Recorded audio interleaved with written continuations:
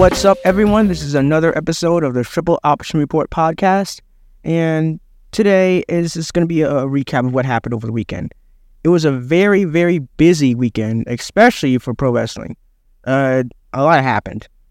So, first off, the big thing, I already talked about this in my last episode, the first 2 days of the G1 Climax for New Japan Pro Wrestling. Overall, day one started out a little rough. The first match overall it was fine, but the next two were not exactly up to par. But by the fourth match, Shota Umino versus Ren Narita, two of those three musketeers I talked about, the new up-and-coming wrestlers, they knocked out the park in their first ever G1 match, ever. It was a draw. It was one of the three best matches of the entire first 2 days, clearly. So I'd say overall, another one obviously was a Kaito Kiyomiya versus Yota Tsuchi. That was a great match, really good match. I would say Kiyomiya, he definitely saw some doubters. Having him win while over one of their three musketeers, that's a pretty big move right there. I'd actually say, if you're going to go off of what happened in both days, having the two guys who aren't New Japan Pro Wrestling signed wrestlers win their first G1 matches, wow, okay, like that's a pretty big deal. But like overall, and Will Ospreay losing to Taichi, that was, I guess they looked like they had Taichi afterwards confront Sonata, so I guess they're building up Taichi. In day two, it started out a lot better, I'd say. You still had some matches that didn't go up to par, obviously, but first I want to point out the Mikey Nichols Aaron Hanade match. That was absolutely brutal. I don't know if that was I guess that was planned, but they really tried to prove something. I don't know how people feel about it. It kind of, not to say reckless, but the shoot headbutts and the bleeding, and then that finisher, which looked like he landed, Aaron Hanade landed straight on his neck with that move. That was a lot. That was a very violent match. But I was entertained by it, but I don't know, there's some people I don't know about that. The best match of the entire first 2 days, definitely Eddie Kingston, Shingo Takagi, as expected. But it was a lot shorter than I thought it would be. It was only, 12 and a half minutes, something like that. But it was still a really good match. They packed in a lot in those 12 and a half minutes. So, overall, the first 2 days were pretty good. But, like I said in a tweet, that's usually how these go. The first few days aren't the best. And as it gets later on in the tournament, the suspense and the quality of matches with it really, really improve. So keep on watching it. But from here on out, it'll be not free anymore. The first 2 days were free to watch, but still got to pay something for New Japan World. But it's a really good streaming service. They have a lot of great stuff on there, so it's worth the money to me. Other pro wrestling, I'd say the two best matches actually happened in another promotion. Pro Wrestling Noah. Katsuhiko Nakajima and Kento Miyara. That match was insane.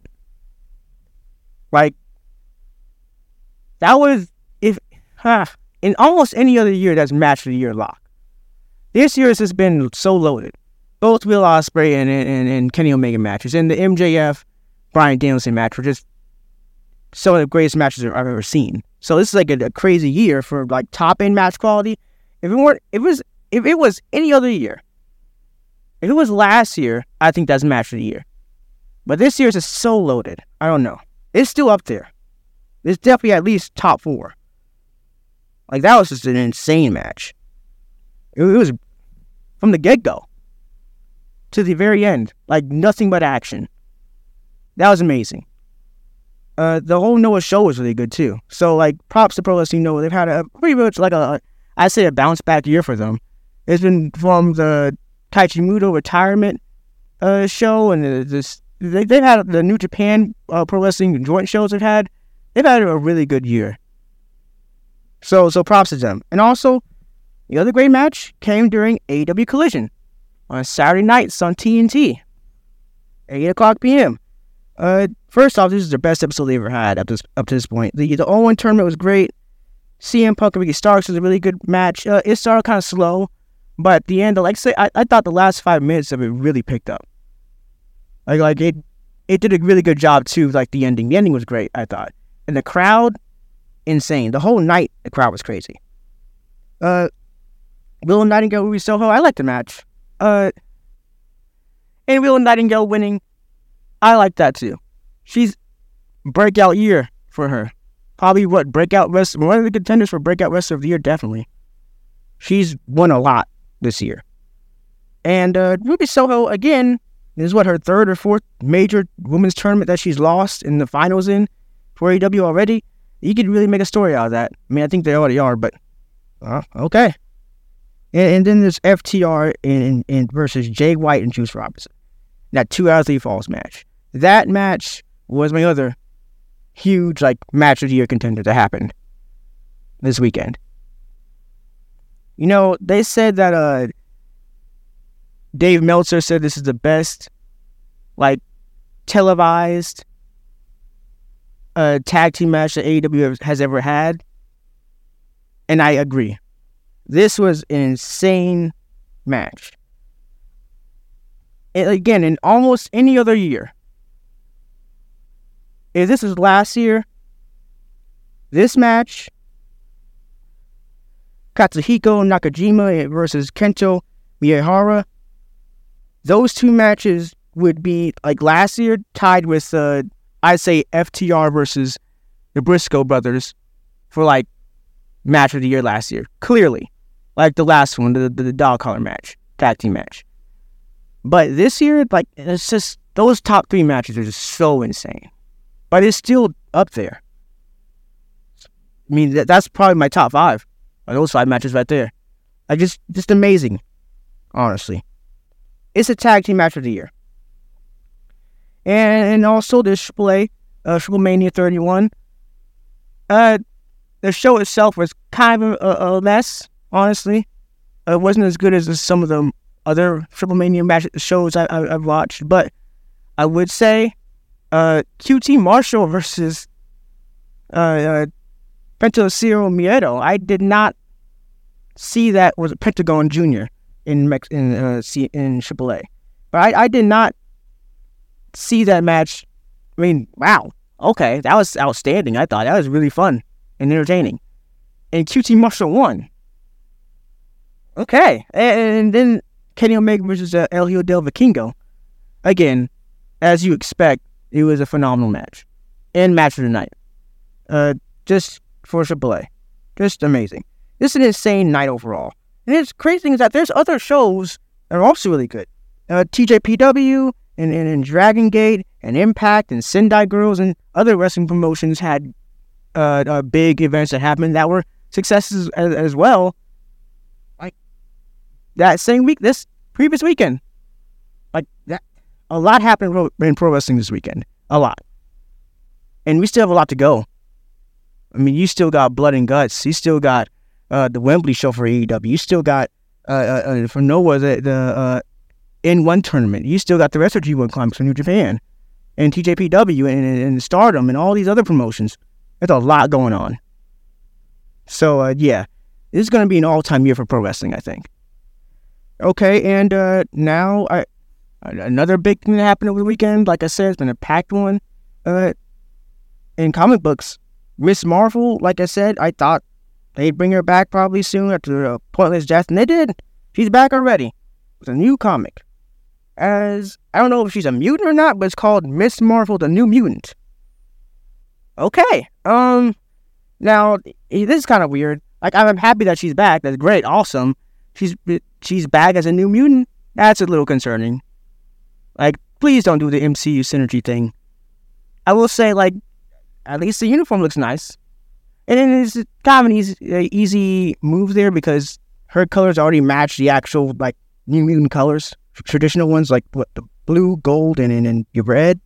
That's literally her colors. So, like, no mess up there, I guess. But it's written by it's gonna be written by, co-written actually by Sabir Perzada. I hope I'm pronouncing that right. And Iman Vellani, who is the actress for Miss Marvel in the MCU. So that's interesting. And one thing she did say about this whole thing about, she's gonna stay an Inhuman, or they're gonna just go and reboot her as a mutant. Apparently, she said that's part, like, in regards to like her being a mutant. She says her Inhuman origin won't be retconned. Like she said in quotes, apparently that's a part of Kamala's identity that Marvel and myself would very much like to keep and protect. So maybe she'll stay an Inhuman, or she starts out as an Inhuman and turns to a mutant. I don't know what's up. Or if she just joins the mutants as an Inhuman out of solidarity. Good. Okay, like whatever happens, it is what it is at this point, right? I've already talked about this enough before in earlier episodes, so it is what it is. I'm just hopefully they don't do too much. Also, the Emmys. The nominations for the Emmys came out. And no surprises here, Succession has most nominations. Like, they've dominated the Emmys for the last couple, 2-3 years now at this point. And kind of expected to dominate it, honestly. Like, I'm going to be honest with you guys, kind of deserved. I watched a lot of shows this year. Succession was the best. Clearly, to me. Like, yeah. The acting, the writing, everything was, to me, outstanding. And I heard some people say that this is, the worst season? Okay. I guess. I don't... the first 3 were already amazing, right? So, like, if the fourth one's the worst, okay, it's less amazing? Like, every season was really good for Succession. Like, it's very hard to have every season for a show be phenomenal. But, yeah, that was the case for this. So, I don't see a problem with them still dominating. The White Lotus and Beef, Ted Lasso, that one was a little confusing because Ted Lasso's last season was it was the worst, and not in a good way. It was kind of okay. Barry, The Bear, Abbott Elementary, Better Call Saul, like The Last of Us, Marvelous Mrs. Maisel. Hey, that's my mom's favorite show. They like overall, I was pretty cool with a lot of these nominations for the most part.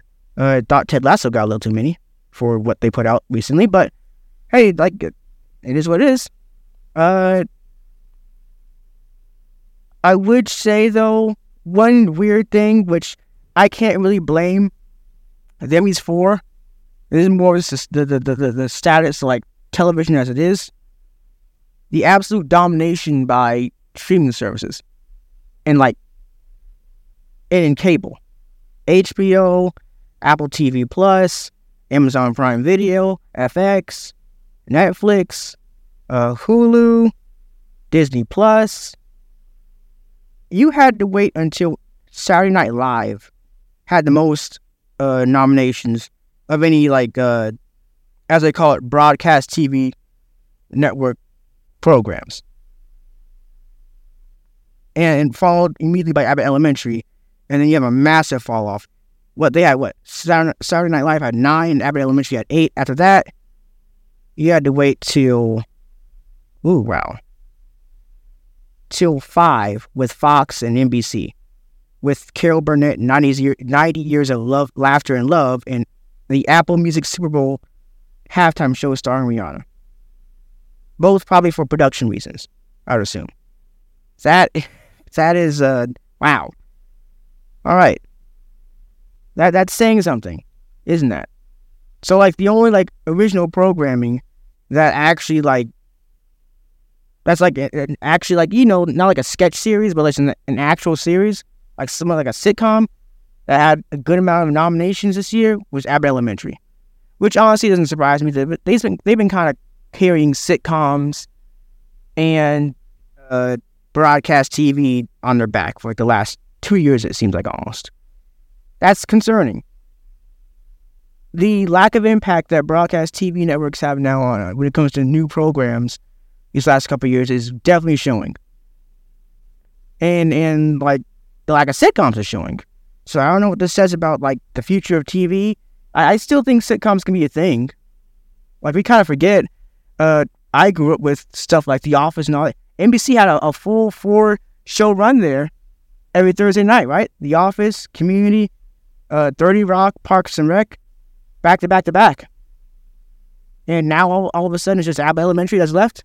And they're a good show. It's a really good show. But like I said, like it's literally carrying that entire subgenre of a show, right? On their back. That's very concerning.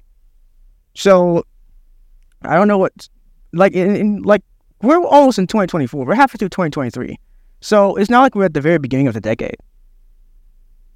So I don't know what this holds for the future of TV. I'll just say that. And even with these shows that aren't sitcoms or on broadcast TV, a lot of these are now under like the same few production companies. It's not like they're all in different companies, like, and then go into different channels. No, we're all in the same group. So that's a little interesting. I'll just say that. Like, it's very interesting what's going to happen to the future of TV. I'll just say that.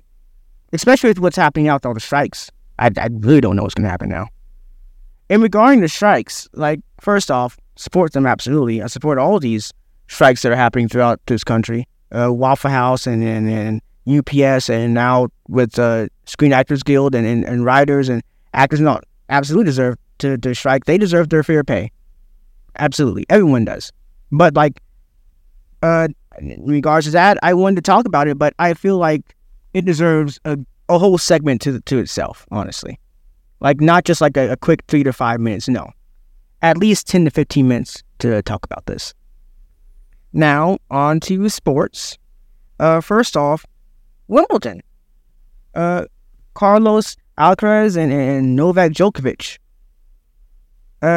First off, congrats to Carlos Alcaraz. He's actually the first, if I'm correct, I believe he's the first man not named Federer, Nadal, Djokovic, or Andy Murray to win Wimbledon singles men since 2002. More than 20 years. Shows you the dominance those 4 men had over men's tennis, honestly, during that span. Which, yeah, they did, because they're not the only 4 I've seen. Obviously, I know a lot more than that, but those are the 4 main guys for like the last 20 years, honestly. So, and from what I've heard, this man's the real deal. Like, he could be the next big thing. Like, how Djokovic talked about him after the match. So he has a little bit of him and Federer and Nadal, but like all the best parts all into one. This guy could be the next big dominant guy in men's tennis for the next few years, just like these guys were. Like, Djokovic has been around as long as, the late 2000s. Nadal, he's been around since, the early 2000s. Federer, longer than that. Like, I've seen those 3 guys dominate tennis since I was a little kid. As long as I can remember, honestly. So, seeing Carlos come in, and I guess he's going to do the same thing they did, right? Next 10 years are his, I guess. And as for the women's side, Marketa Vondrousova from Czech Republic, the 3rd woman from the Czech Republic to win. And again, unseeded, though. And to see how dominant she was, too. Wow. Like, an unseeded person, not only to win, but to dominate their way is pretty shocking. And then, congrats to the runner-up, on Jabeur. It would have been really awesome if she won, because, again, she's of African descent. That would have been really cool. But, congrats again to Marketa. Marketa, she was a dominant force, like being an underdog the entire way. So happy for her.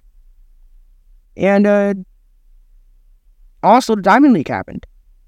This is a less talked about Diamond League because, again, people are preparing for the world titles that are happening later on in the year. So not a lot of your top names are going to be in this one. But there are still some top names. And despite that, some surprising upsets. It was in Silesia, Poland. It was the Kamila Solomowska Memorial. a lot of upsets. Women's 400-meter dash, crazy upset. Men's 100-meter dash, crazy upset. Men's 110-meter hurdles, crazy upset.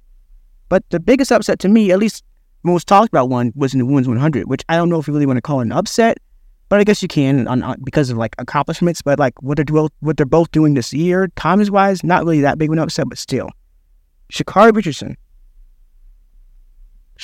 Richardson beats Shericka Jackson in the women's 100-meter dash, and she didn't just like beat her; she ran her down, which is pretty insane when you think about it. Because Shericka Jackson is more known for her second half than her starts, and she's a former quarter mile runner and a great one at that. And the best 200-meter runner in the whole game, along with maybe Gabby Thomas is like probably the only one who can even hang with her.